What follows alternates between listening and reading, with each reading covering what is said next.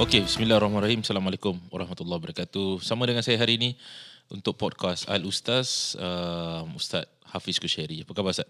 Alhamdulillah. Alhamdulillah. Thank you. For hari ini kita nak cerita tentang persiapan persekolahan as a parent and also as a teacher. Wah, teacher. Interesting Kira sebagai seorang ibu, ayah dan juga seorang parent.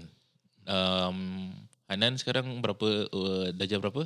Darjah 4. Tahun depan dia dah darjah 5 dah. Sekejap Cepat dah besar. Wow, darjah 4 and then dekat sekolah you masih teaching junior college punya student. Kalau JC ni diorang 2 tahun je kan? JC 2 tahun. Ada 3 tahun kalau sangkut.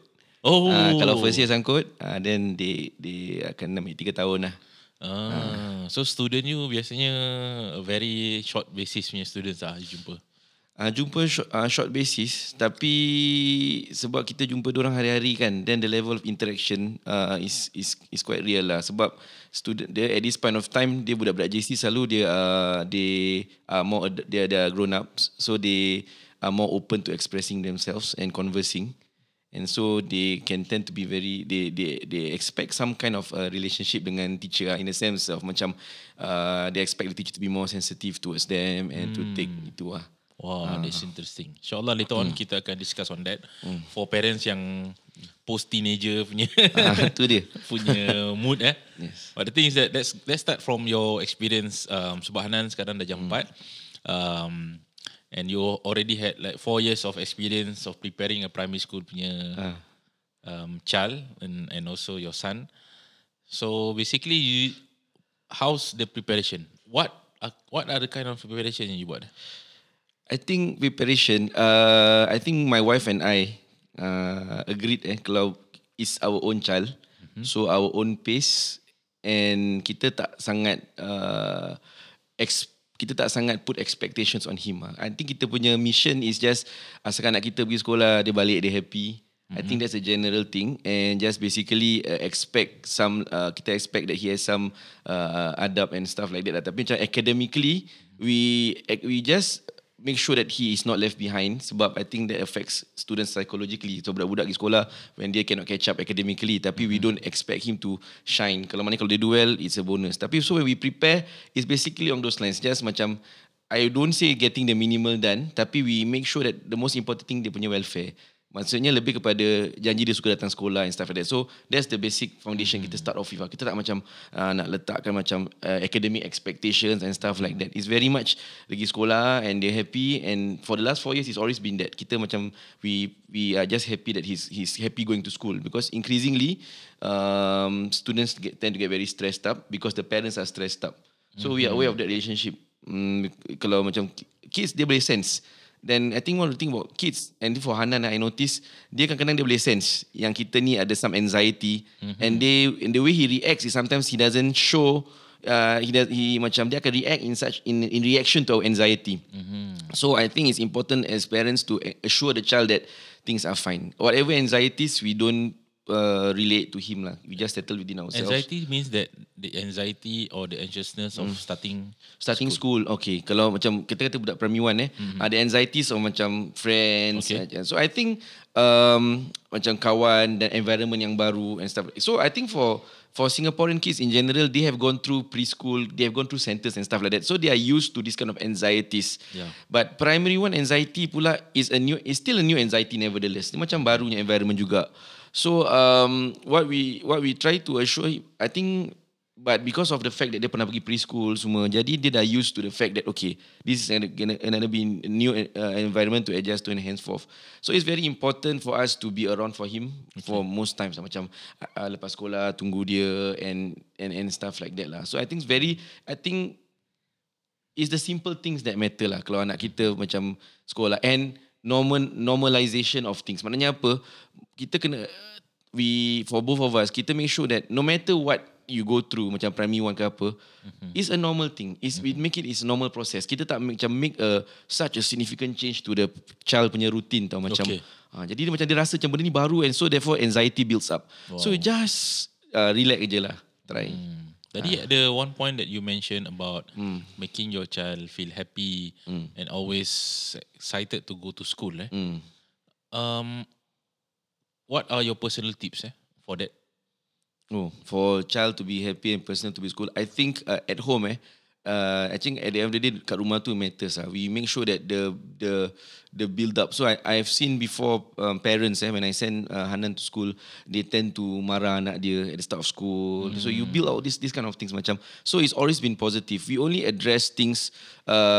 We try not to, when on the day that he's going to go to school, we don't create these anxieties in the child. To make him happy also. Personally, me and my wife, is our time with the child. So macam for the last 4 years, kita pergi balik sekolah, we make sure that we fetch him. Kalau pergi, kita pergi sama-sama, balik sama. So I think he feels connected to parents and it's our time with him. And then we try our best not to nag. We don't talk about academic expectations and henceforth lah. And then when he comes back, things like small gestures, like we hug him, we kiss him, physical touches like that. And we don't try to. I remember one mistake I make. This is primary 4. His maths paper was tough. Okay. Maths exam dia susah. Kan maths exam dia macam it was tough for him. Then when he came back and then results dia when dapat balik, he told me all his results except for math. Okay. So I dah suspicious apa kita ni benda dulu kita pernah buat apa. Kan kalau satu-satunya makan kita tak bilang tu dah tu kira kadam lah. Kan lepas tu but then he didn't tell, but I knew rupa-rupanya fast forward, budak-budak among themselves in his class, they themselves ada agreement not to tell the results to their parents tau. So there was a shared anxiety. Wow. So there was a shared anxiety. So he finally told his results. So it was 70 plus. So to him it was not good lah. To me, alhamdulillah, dia pass kan. But then one thing, when he came back one day, when he so before dia balik, dia dah call my wife. Dia kalau berita bad news dia tell my wife. So told my wife. So and then I was at work. So my wife had to deal with, because he macam with his feeling of macam he didn't do well. Okay. So dah okay tau. So when I came home from work, I saw him. So I said, how you gonna? I talked to him about the maths paper. Yeah. And then he told me this. I said, Baba, I've forgotten about it until you reminded about this to me again. Wow. So budak sekarang dia ada this kind of thinking tau. So I was concerned because I felt bad, and I also felt concerned about I don't remember as a child last time. Yeah. that we have this kind of anxiety. So macam you can see that it's a real thing. So all the more we need to manage. And I don't agree if some people say, aduh zaman kita kenapa, if you keep asking these questions, we are disacknowledge, kita macam it's a failed question. Sebab apa? Zaman berlalu kan, and then it's not fair to put the child to go through what we go through. Kita kena be frank and admit that whatever methods that were applied to us last time, they might work on us, but it might not work for the child, and it might worsen it for the child. See? So to me, those kind of questions macam, kenapa budak sekarang tak macam dulu, budak sekarang dulu, is like a question that to me, you know the answer, but then it's pointless. Tak ada jawapan Tak ada jawapan because and the kids these days, when they look at the kids in a few years time, they will also have the same question. So I think itu lebih question, lebih nak naikkan diri sendiri je. So, kita survive tau, dulu kena teruk, kenapa korang tak boleh? So after budak tu pun tak boleh relate. True. Yeah, that child cannot really tell dulu kita gini. I realised that when my wife tell him, aku rasa anak rasa macam ini lebih daripada kita nak egokan diri kita, yang kita ni survivor tau. Macam macam after a while, I won't be surprised he rolls his eyeballs. I was like, come on, it's not my time anyway. Wow, interesting. Wow. Okay, so tak buat anak anxious, and of course tak kasih dia some chances for them to be nervous and to start everything. And of course tadi cakap pasal ada expectations yang kita decrease kan a little bit, not macam kita totally buang semua kan expectation tersebut kan. But the thing is that it's either ke parents ni, dia kadang-kadang dia boleh jadi both extremes kan. Kita macam tak kisah langsung dengan tersangat kisah. Terlajak zuhud.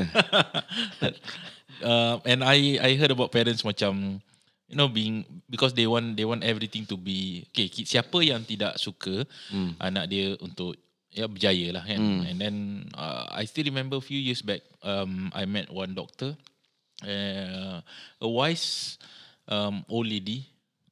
Apa nama dia? So what happened is that she mentioned to me about kita jaga anak kita kan. So kita cakap, I pakai ni untuk anak I, pakai tu untuk anak I. And then suddenly she mentioned this, she mentioned that, guys, you guys are doing this because you guys thought that your parents does not take care of you well. So what happened is that you try to you try to say that you have the better solution for whatever that you have had in your previous experience. And she said that that is wrong to begin with, because it is based on grudge. Yeah. Okay. And some parents did that. Of course kita tak nak nanti ada parents cakap, ni bukan macam kita, of course denial and everything. But macam kiasunas kan. Macam okay, I need to do this, I need to do that, I need to do this, I need to do that. Do you have a solution on finding balance on that? Okay. For a start okay, I like how Ustaz cakap ada dua extreme. Okay, one, as a personal principle, I believe that when a child goes in any part of life, the child cannot feel that he or she is left out. Okay. Maknanya dia tak boleh feel disadvantage. As much as we can. Maksudnya apa tau? Simple je. Kalau budak tu pergi sekolah, I take things like uniform. I take things like stationery, school bag very very seriously. It's something small we overlook, but I feel that it is something that bila budak tu pergi sekolah, bila dia jumpa dengan kawan-kawan dia, it already creates a complex. Okay. Bila aku rasa pergi sekolah, buku aku tak ada. Bila aku pergi sekolah, aku tak ada certain things. So I think at one end, if we strive to get that for kids, itu belum kiasu lagi. Because that's the minimal we need to work towards. Okay. And that's the minimum to work. So that's why I macam kalau macam ada book drive ke apa, I encourage it because it is a way to make sure that everyone starts on the same platform. Tapi yang kita concern is that when you gauge things, for example, bila macam so physical wise, material wise, okay. But then I feel the concern now is about when you talk about achievements. Okay. So when you create anxiety, one of the mistakes we make, sama kita zaman sekarang zaman social media, so we see a lot of things and we see a lot of approaches. So one of the things kita mistake is that we look at so many things we look outward so many times, but we forget two important things. What we have as parents to offer. And secondly also, how is our child? At the end of the day, kita lupa yang we know our child the best. Okay. Kadang-kadang kita impose certain things that is alien to the child's capability. And kita tanpa kita sedari. And why? Because we see that other kids can do it. So we make this very simplistic assumption. Kalau anak orang lain boleh buat, you are just another child, you can do it. But we forget that this child has different contexts of raising, different capabilities, and his strength might not be that. So one of the mistakes of sekarang punya kita punya raising kids, we create homogeneous kids. Semua budak sama.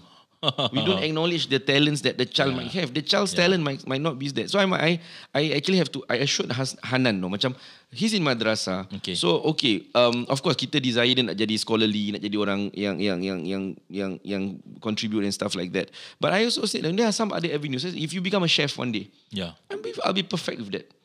Because at the end of the day, the underlying factor is that you become a useful person in society, and that can be anything. Rather than I narrow it to him that he has this expectation to work at such a young age.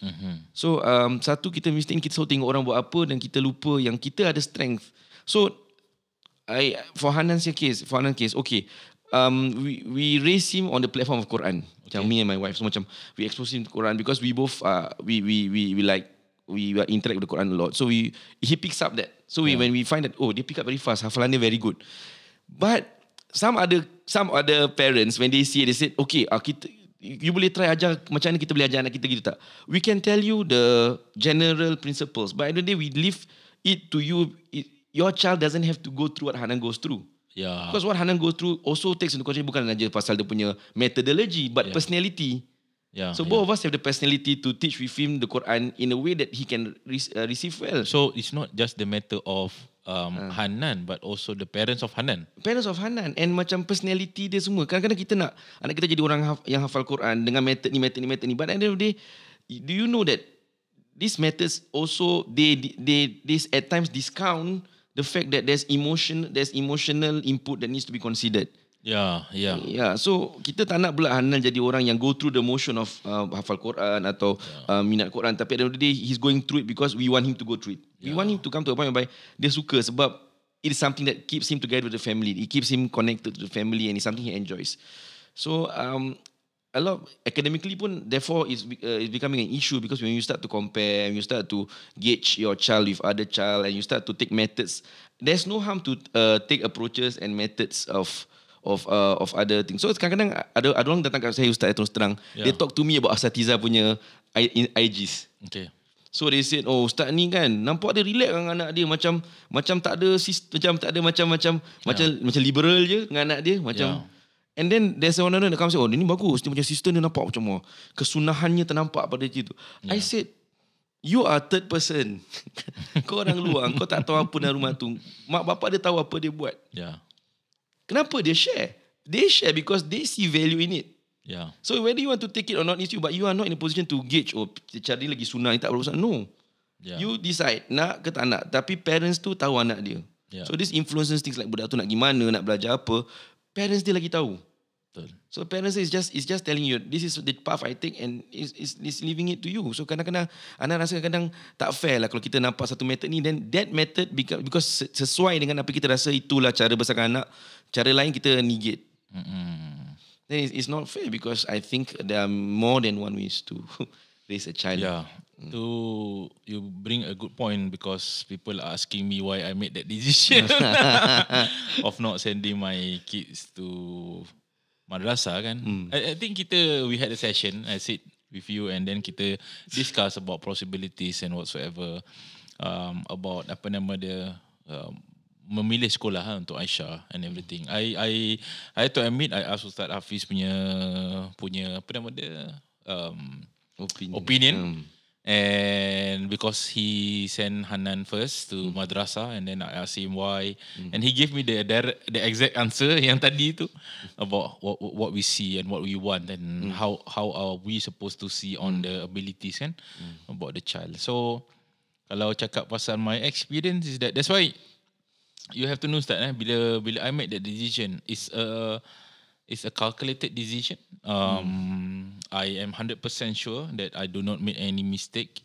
No, I'm 100% sure that I make that decision secara conscious. Consultation with many ustaz-ustaz, many orang-orang alim sebagainya untuk buat keputusan untuk tidak menghantar anak madrasah. Sebab firstly kalau cakap kita memang nakal kan. So bila orang cakap dengan kita macam you must, I start there, why I must, macam itu kan. Kira ustaz madrasah, anak ustaz wajib untuk masuk ke madrasah dan sebagainya, which I at that point of time I say that no, I'm not obligated to a must. Sebab kenapa wajib? Sedangkan saya berhak untuk buat keputusan saya tersendiri kan dan sebagainya. Dan dengan istikharah dan sebagainya, of course lah, kerana rumah kita bukan ustazah kan, jadi dia menginginkan dia masuk. Tapi ada conscious punya decision lah. Conscious dan juga consulted decision actually. Banyak orang lupa pasal benda tu kan. Dan kita ambil keputusan untuk tidak meletakkan dia di madrasah kerana ada beberapa pertimbangan yang pada saya very adil lah. For me, I say that okay, so since saya background sebagai seorang asatiza, seorang ustaz, I think that component of asatizaship and Islamicship I already covered it, right? If I want if I want Aisyah to apa nama dia, to have that component, I am manageable to give that to her in this apa nama dia, first phase of her life. Cukup lah kirakan pembelajaran agama, baca Al-Quran, semayang, solat, semua ada dekat bapak dia kan. InsyaAllah kita boleh siapkan. Tapi on the other hand is that I think ada certain keputusan yang I made which I have to tell you this. After I sent, saya like to throw salt kan dekat wound kan, bila orang sebab the first picture that I uploaded, it was macam orang, why should do this, kenapa you buat macam ini, kenapa you hantar Aisyah, ini aurat dan sebagainya. So aurat dia nanti kita bincang part lain lah. Sekarang kita, sebab tu saya cakap kalau nak cakap pasal aurat, kita tak boleh cakap pasal education sebab dia dua benda yang sangat berbeza pada ketika ini. And of course what happened is that orang mempersoalkan keputusan saya kenapa tidak menghantar dia ke madrasah. And of course ada sebagai orang tanya. That's why you see what happened is that every time I pick up her, I show pictures, right? Sengaja tunjuk. I sense that. Yeah, sengaja tunjuk. And I pick up my child with my jubah and everything. You have to apa nama dia? If you could imagine, and the first few weeks lah of the school, I received like tons of messages from parents who said thank you. I don't know why that happened, but then I cakap thank you because ada some, I don't know where this come from, tetapi dia punya issue adalah ada setengah-setengah parents kadang-kadang merasakan bahawa dia lesser angelic. Kira if I made the decision to send my son or my children to bukan madrasah, keputusan I ni macam kurang baik sikit. Because of whatever reasons lah. Itu jangan cakap lagi yang test madrasah lepas tu tak dapat masuk madrasah, itu lagi kira macam sebagainya. So what happened is that I received like I think hundreds of messages of parents who said that thank you so much for you doing this and to show us that it's okay to us to send the kid to a national school. I sumpah depan you, I cakap memang I received like I think over tak sampai 100 lah, mungkin ada 60-70 messages from parents and worrying kan. Kira means all this what have this anxiety kan, macam orang concern. Kenapa tu dia soalan dia. I think but people underestimate one important which I think we've been trying to get at people is that anak always have this I have this principle. I think you share this principle. Sekolah tu dia value add tau. Betul. The most important thing is rumah. So actually I think you agree with me that kita assured that when we send the child wherever we send him, what we have at home will be able to hold it for him in the sense that we will have enough. Kalau mana dia pergi tu balik, kalau ada kurang ke, ada shortcomings ke, ada apa, that the house will be able to address whatever comes with it. Then people will ask me, jadi kalau gitu kenapa tak hantar je ke madrasah and stuff like that? I said therefore it is a gauge of apa yang madrasah tu got to offer on a normal school, what they call a secular school has got to offer. So on all this, what this has got to offer is back to the parents, balik pada parents tu punya apa dia nak untuk budak tu dan apa dia nampak pada budak tu yang dia rasa boleh complement their development. So issue of religiosity, values and all this, rumah tu dah settle sebenarnya. And then the complementary, yang tambahan, yang apa-apa tu semua dah tu, well, then that's the family to discuss. I think we come to a point whereby kita dah rada intrusive tau bila orang dah buat keputusan and then we start to value, judge them as though we know what is happening, what considerations are being made. I think this is what social media brings to us lah. The cons of social media is that people macam, I think you showed me before some of the nasty texts that you got about when people comment you about Aisyah going to it. I say that this is one of the things that macam people forget that this is a platform to share. But this is not a platform for you. When people share something, it's not for you to take a stone and throw it through the window and put your head in and say that this is not how you do it. Unless it's something that is really a value judgment issue. I don't feel that this is a value judgment. And this is the greatest irony. We are in a time where we are talking about mental wellness.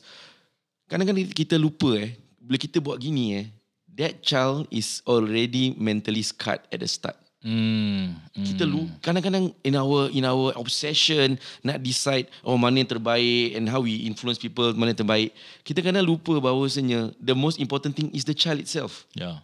Kadang-kadang kita the child him or herself, kadang-kadang kita lupa budak tu sendiri apa yang terbaik untuk dia, because we are busy this thing. And at the end of the day, kadang-kadang saya lebih sedih kalau parents tu buat decision sebab takut apa masyarakat kata pada diorang.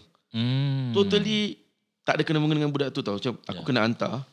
Kan imagine kalau so my macam kalau orang imagine kalau you kalau ustaz take a decision, saya kena hantar sebab saya asatizah, nanti apa orang kata. That is not fair to your child. Because when you make consideration for schooling, is about the child and what the child has that you see, bearing in mind that you see the child most of the time in your life more than these people see on social media.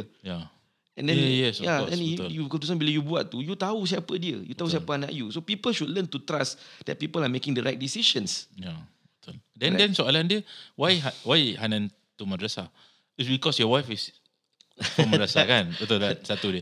Tapi banyak orang lupa Ustaz Hafiz, non-madrasah. And of course, you are also a lecturer in JC and you see all these students. Then soalan dia, at that point of time, kenapa you made decision? Okay, because for my case, so macam for the case, remember we build him on the Quranic thing. Yes, betul. So we see that whatever is offered in madrasah, it can complement his Quranic upbringing. So complementary. So again, considering that. Yang certainly dekat sekolah, they have got a lot of things to offer that can complement Hanan, but kita nak move him towards that direction. So it is that. So one of the important things, one of the things that kita kena mature enough to know is that, okay, I've made a decision which is the best for my child, which is not necessarily the best for other people's children. Yes. So saya tak pernah, I think never, bila Ana nampak orang lain, anak dia tak madrasah, Ana kata, kau ni tak, Ana tak madrasah, kenapa tak? No, at the end of the day, aku pun bukan madrasah sih. Yeah. So no problems. I think there's not an issue at all. If the parents have the ability, because therefore we believe that parents, when they make decision, it is a decision. Cuma tugas kita when they face challenges. Kadang-kadang kita pula masalah gini. Orang contoh contoh katalah saya tak hantar anak saya pergi madrasah, so dia masuk sekolah biasa kan, kemudian berlaku keadaan, jadi kita concern kenapa tak gini, and then bila berlaku sesuatu pada budak tu, kita serta-merta go back, instead of trying to address that, kita cakap tulang kau tak hantar sini. Betul. So it's like we are waiting for things to happen and stuff like that. So to me it's like we have totally lost the plot in so many instances. I think at the end of the day, bila berlaku sesuatu dalam masyarakat tu, rather than simplistically going back to the fact that sebab mana kau hantar dia, just address the issue as it is at that point of time. Because let's be honest, macam mana some people, mana-mana tempat pun dia akan ada dia punya morality issues, morality challenges and stuff like that, and there are benefits, pros and cons mana-mana pun. It's about how we navigate it and how much we deal with it accordingly. Kan, rather than throw a blanket judgement and stuff like that. So I think at the end of the day, kita kena really fikir balik apa yang anak kita nak. So for example, saya tak pernah encourage orang, anak awak semua kena, macam orang lain, anak kau kena hafal Quran. Hanan, he could recite the Quran at 3. Okay. He pick up at 3 years old. Yeah. And I said that I'm not asking him to be 3 years old, because he could do it, because Alhamdulillah, it was good for him. He have that, but tak semua gitu. So I'm against parents who after seeing us boleh push Hanan at 3 years old, dia boleh, then they start to push their child. Maybe your childnya direction is not Quran, it's not bad. Dia bukan bila anak kau tak boleh baca Quran 3 tahun, dia jadi terus anak yang dajal kan. Betul. Like, macam kau ada masalah anak kau 3 tahun. So it's like, it's not fair. Again, I think we must consider the child. The child is lost in the equation. Ironically, kita tengok pasal sekolah, tapi kita tak pernah ambil berat tentang apa yang anak tu akan lalui, and we don't stick with them through. And maaf kata, if you have this mindset, if you make where he goes the most you put everything in one basket. So what happens is that, contoh aku hantar anak aku kat sekolah ni, sebabkan sekolah ni aku rasa ada benda ni, jadi aku dah lepas tangan. So budaya lepas tangan ni berlaku kadang. So kadang-kadang you hantar, contoh kalau hantar sekolah agama kan, okay lah, sekolah tu dah belajar agama, dah ada agama, then kita biarkan settle. So at the end of the day, back to the home, back to the parents, and back to what the parents think is best for the child, and then we deal with it accordingly, and we help accordingly. Not to justify. So kadang-kadang bila anak kita jadi nakal, aku dah cakap gini. Sama juga kan, macam bila anak jadi nakal, bila macam gini. So it's a real problem today. Dulu kita tak ada masalah pun. I know of asatiza dulu yang hantar anak dia bukan madrasah. Kan dia tak, saya tak ada, no one says anything about that. And bila no one, tapi sekarang dah jadi satu perkara yang kita dia jadi macam or maybe something like this, as an educator as an educator, do you think that because some parents they are not educated, hence they try to give their children to the best conducive environment that they think can provide. But the thing is that I would like to add on that is also not a problem. But the thing is that you have to know that educating is not just school lah. The education part is not just a school kan. Dia kan wholesome kan, dia kan pengalaman dia and everything, and dia punya kehidupan, dia punya perbualan, dia punya makanan and everything is part of the educating. Lepas tu kalau kat sini kan kita panggil Wizara, kita panggil Ministry of Education kan. Dekat Arab dia panggil wizarah tarbiyah kan.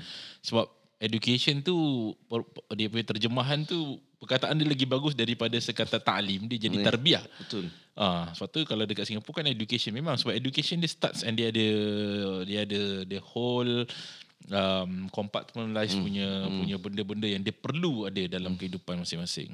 That's why maybe kita punya parents somehow they thought that okay, kalau kita buat keputusan macam ni, dia akan membuahkan hasil macam ni. But the thing is that maybe kadang-kadang anak-anak kita ni kita nak jadikan trofi. For parents especially. Saya kadang terus terang cakap macam saya ada masalah kalau to me anak ni berjaya Ya. Okay, anak tu punya it's his moment lah. Ya. Kau jangan ambil moment dia. Okay. Tengok. Kadang-kadang budak tu berjaya kan. Ya. Apa yang I've seen some postings before bila anak dia berjaya, what I did to ensure my child's success. That is exactly the problem. Macam what I did, let the child get the glory. After all, the child was the one who worked for it. And don't forget his teachers. Dan semua kau je kau ambil kan. So at the end of the day, kasih dia makan kismis semua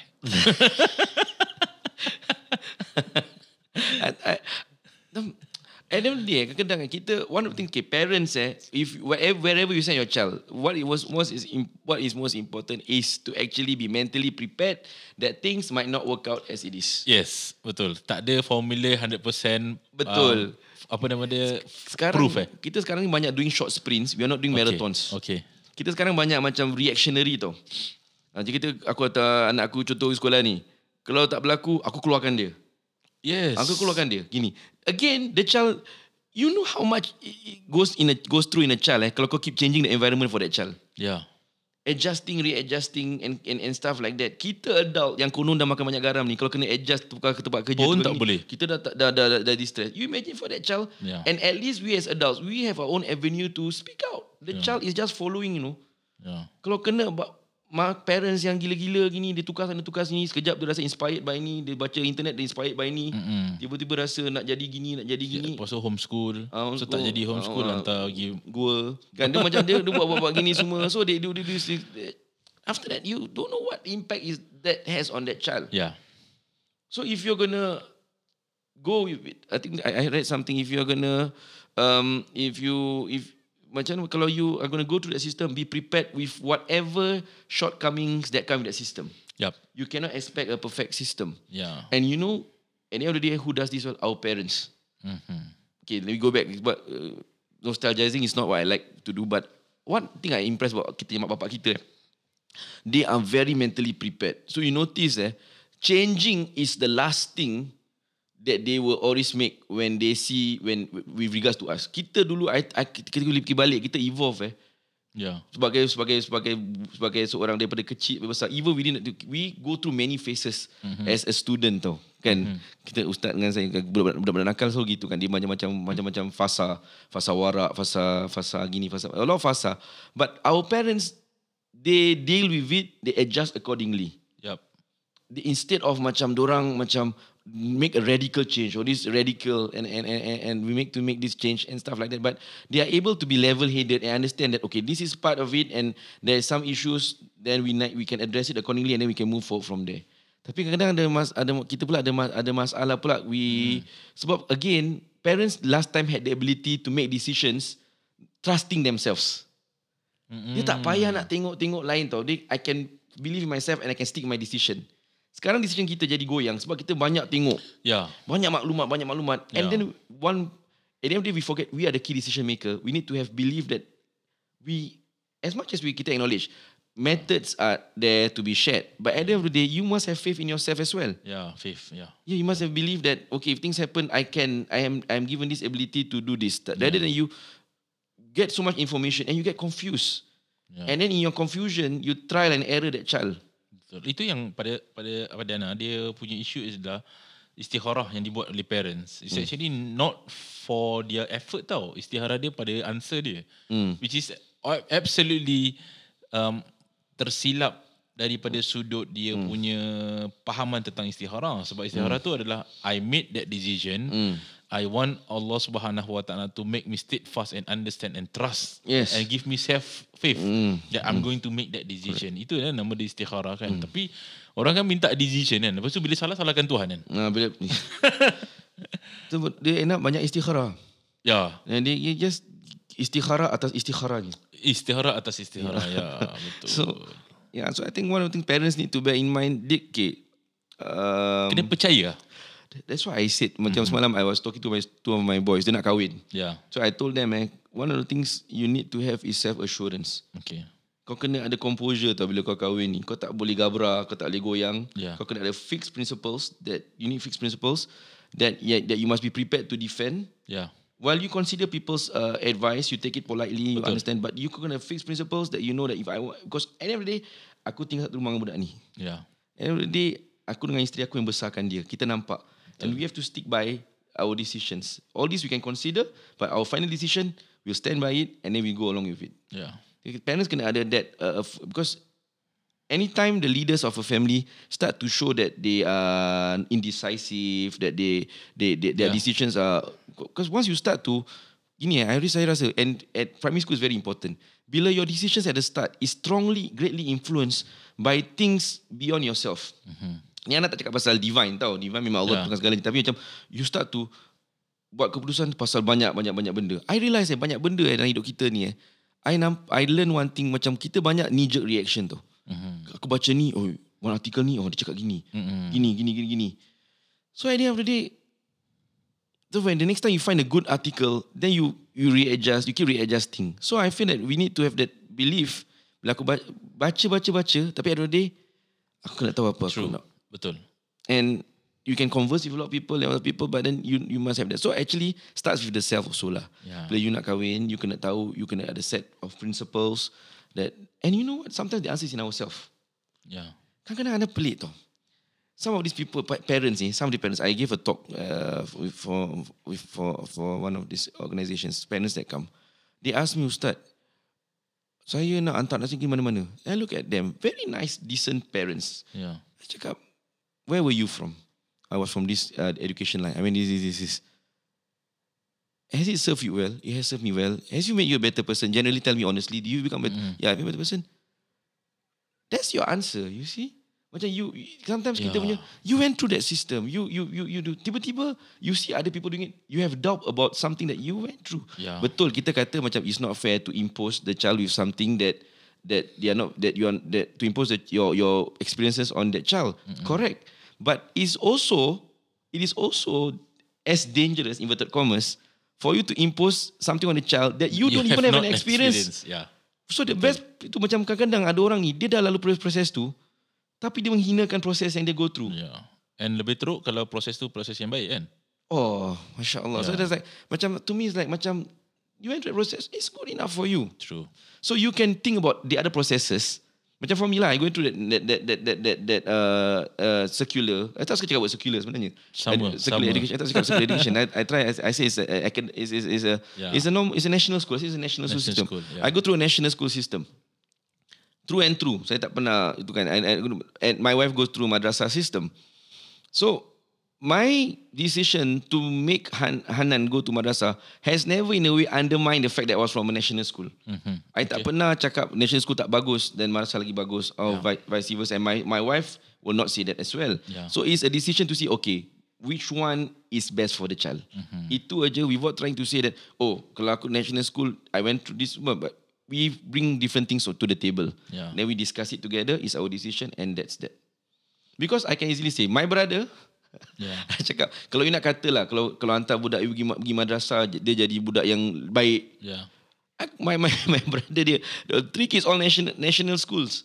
I can say perempuan lagi baik daripada Hanan. I say Hanan memang baik, tapi I say in terms of you look at things, dia orang pun rajin menghafal. At the end of the day is what you have got to offer in your household. Wow. Yeah, it's like kita sometimes I know sometimes we hurt people by doing this. Yeah. Sometimes we hurt people by doing this. You know, when we ask the questions, we hurt people. Sometimes we don't realize that. And then kalau nak sangat cakap pasal benda yang deep sangat kan, berkat dia hilang kat situ lah.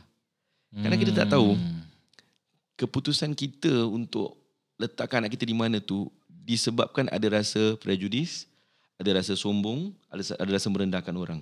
Wow. Jadi keputusan kita tu keputusan yang tak berkat. Yang akan ada kesan kepada cara anak itu develop nanti. So kadang kita tu so my brother, anak dia sekolah national, anak saya sekolah madrasah, they get along well. I got no issues with that. And I don't make it a point that macam dapat gini. Sometimes my brother ask me opinions macam anak dia nak sekolah mana, secondary school and stuff like that. I give my opinions from his perspective. Jadi nak sekolah national school mana yang bagus. Betul. I will never tell him that anak kau dah tiba masa pergi madrasah sekarang. I never tell that. Good. I totally agree with that sebab keputusan yang kita buat, Ustaz Hafiz boleh second. I did ask him for opinions. Bukan setahun, 3-4 tahun lepas before Aisyah masuk darjah 1, because we had this discussion a long time, and then of course the choice deliberated lah. Dia was a very, I think it was a very good spiritually choice for me. Secara spiritual dia membantu kita untuk menenangkan hati kita daripada benda-benda yang tak sepatutnya.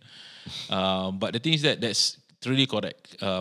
Dekat mana pun anak-anak kita, sama ada dekat madrasah ke, dekat bukan madrasah ke, dekat national school ke, dekat private ke, dekat homeschool ke, yang menjadikan dia manusia ni adalah the whole system kan. I like this satu perkataan yang saya dengar daripada satu I think kat mana dengar, tapi dia cakap anak kita ni dia terdidik dengan alam dia tau. Jadi apabila berjalan ni ada alam sekitarnya, dia ada alam. Jadi sama ada dia duduk di pesantren ke, dia bukan pesantren ke, dia terdidik dengan alam dia lah. Jadi alam paling terbesar dalam hidup anak-anak ni adalah ibu bapa dia. So itu alam paling terbesar. Jadi itulah yang akan memberi sumber inspirasi yang paling terbesar kepada anak-anak, and the decision maker that the parents were honored by Allah Subhanahu Wa Taala to do that. So whatever it is, kat mana pun itu bukan isu. Kat mana pun tidak boleh menjadikan seseorang tu rasa lebih baik daripada sekalinya. Kira sap school ke tak sap school ke, it's not an issue.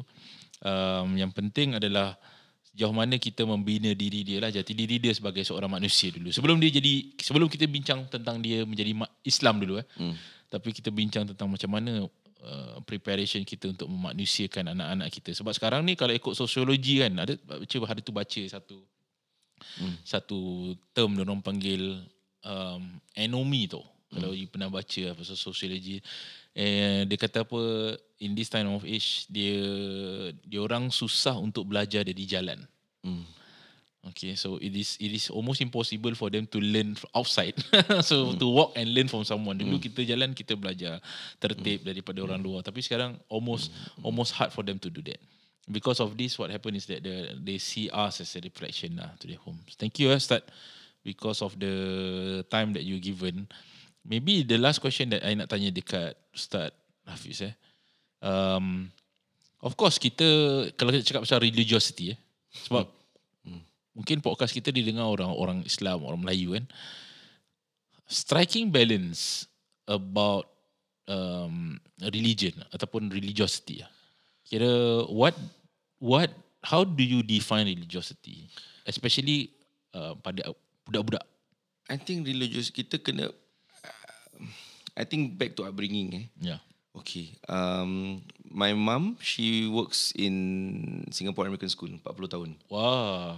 Okay. Then my dad, dia Singapore Telecom, but I will come to that later. Yeah. Mana bab Telecom dia kat dalam aku kan.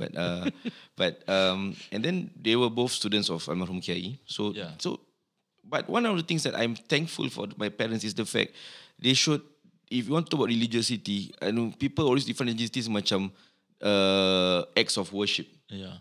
I say religiosity is acts of humanity. Okay. So macam mak bapak saya pula, peranan daripada saya lebih pada kesenian.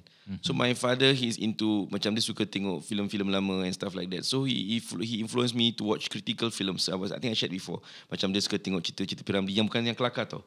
He make me watch Antara Derajat. So it influenced my upbringing. So I watched critical movies. So when I went into script writing, I went to drama writing.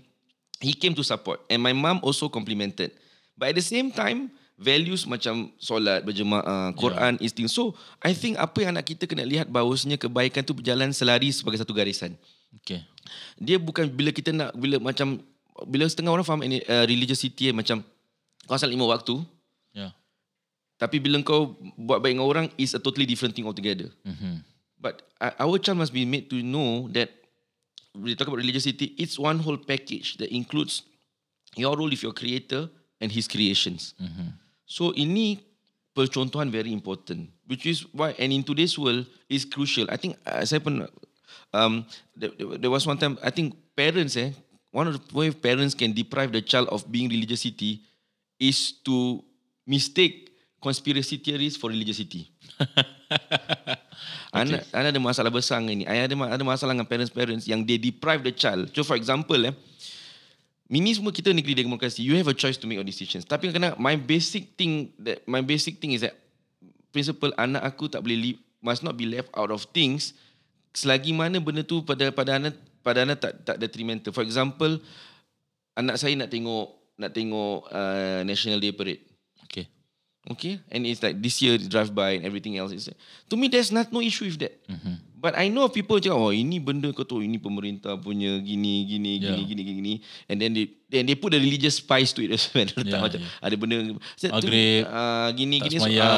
So it's like to me macam there was one time COVID kan, kita ada apa tu yang apa ustaz yang dekat tingkap tu, ustaz dengan yang ustaz they're showing of the frontliners punya nyanyi sama-sama.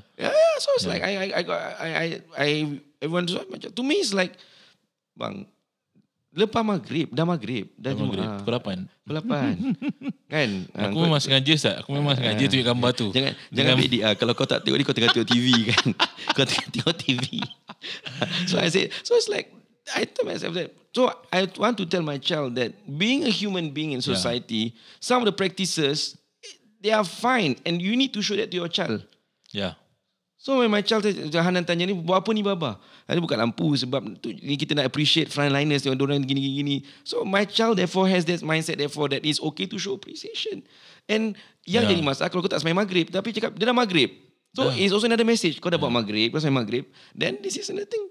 Right? So macam a lot of things macam interaction and talking and macam we need to show that as parents religiosity ni is bigger. Tapi kalau kita parents dah contrive, kita dah have a very constricted view of what is religiosity, kesian budak tu.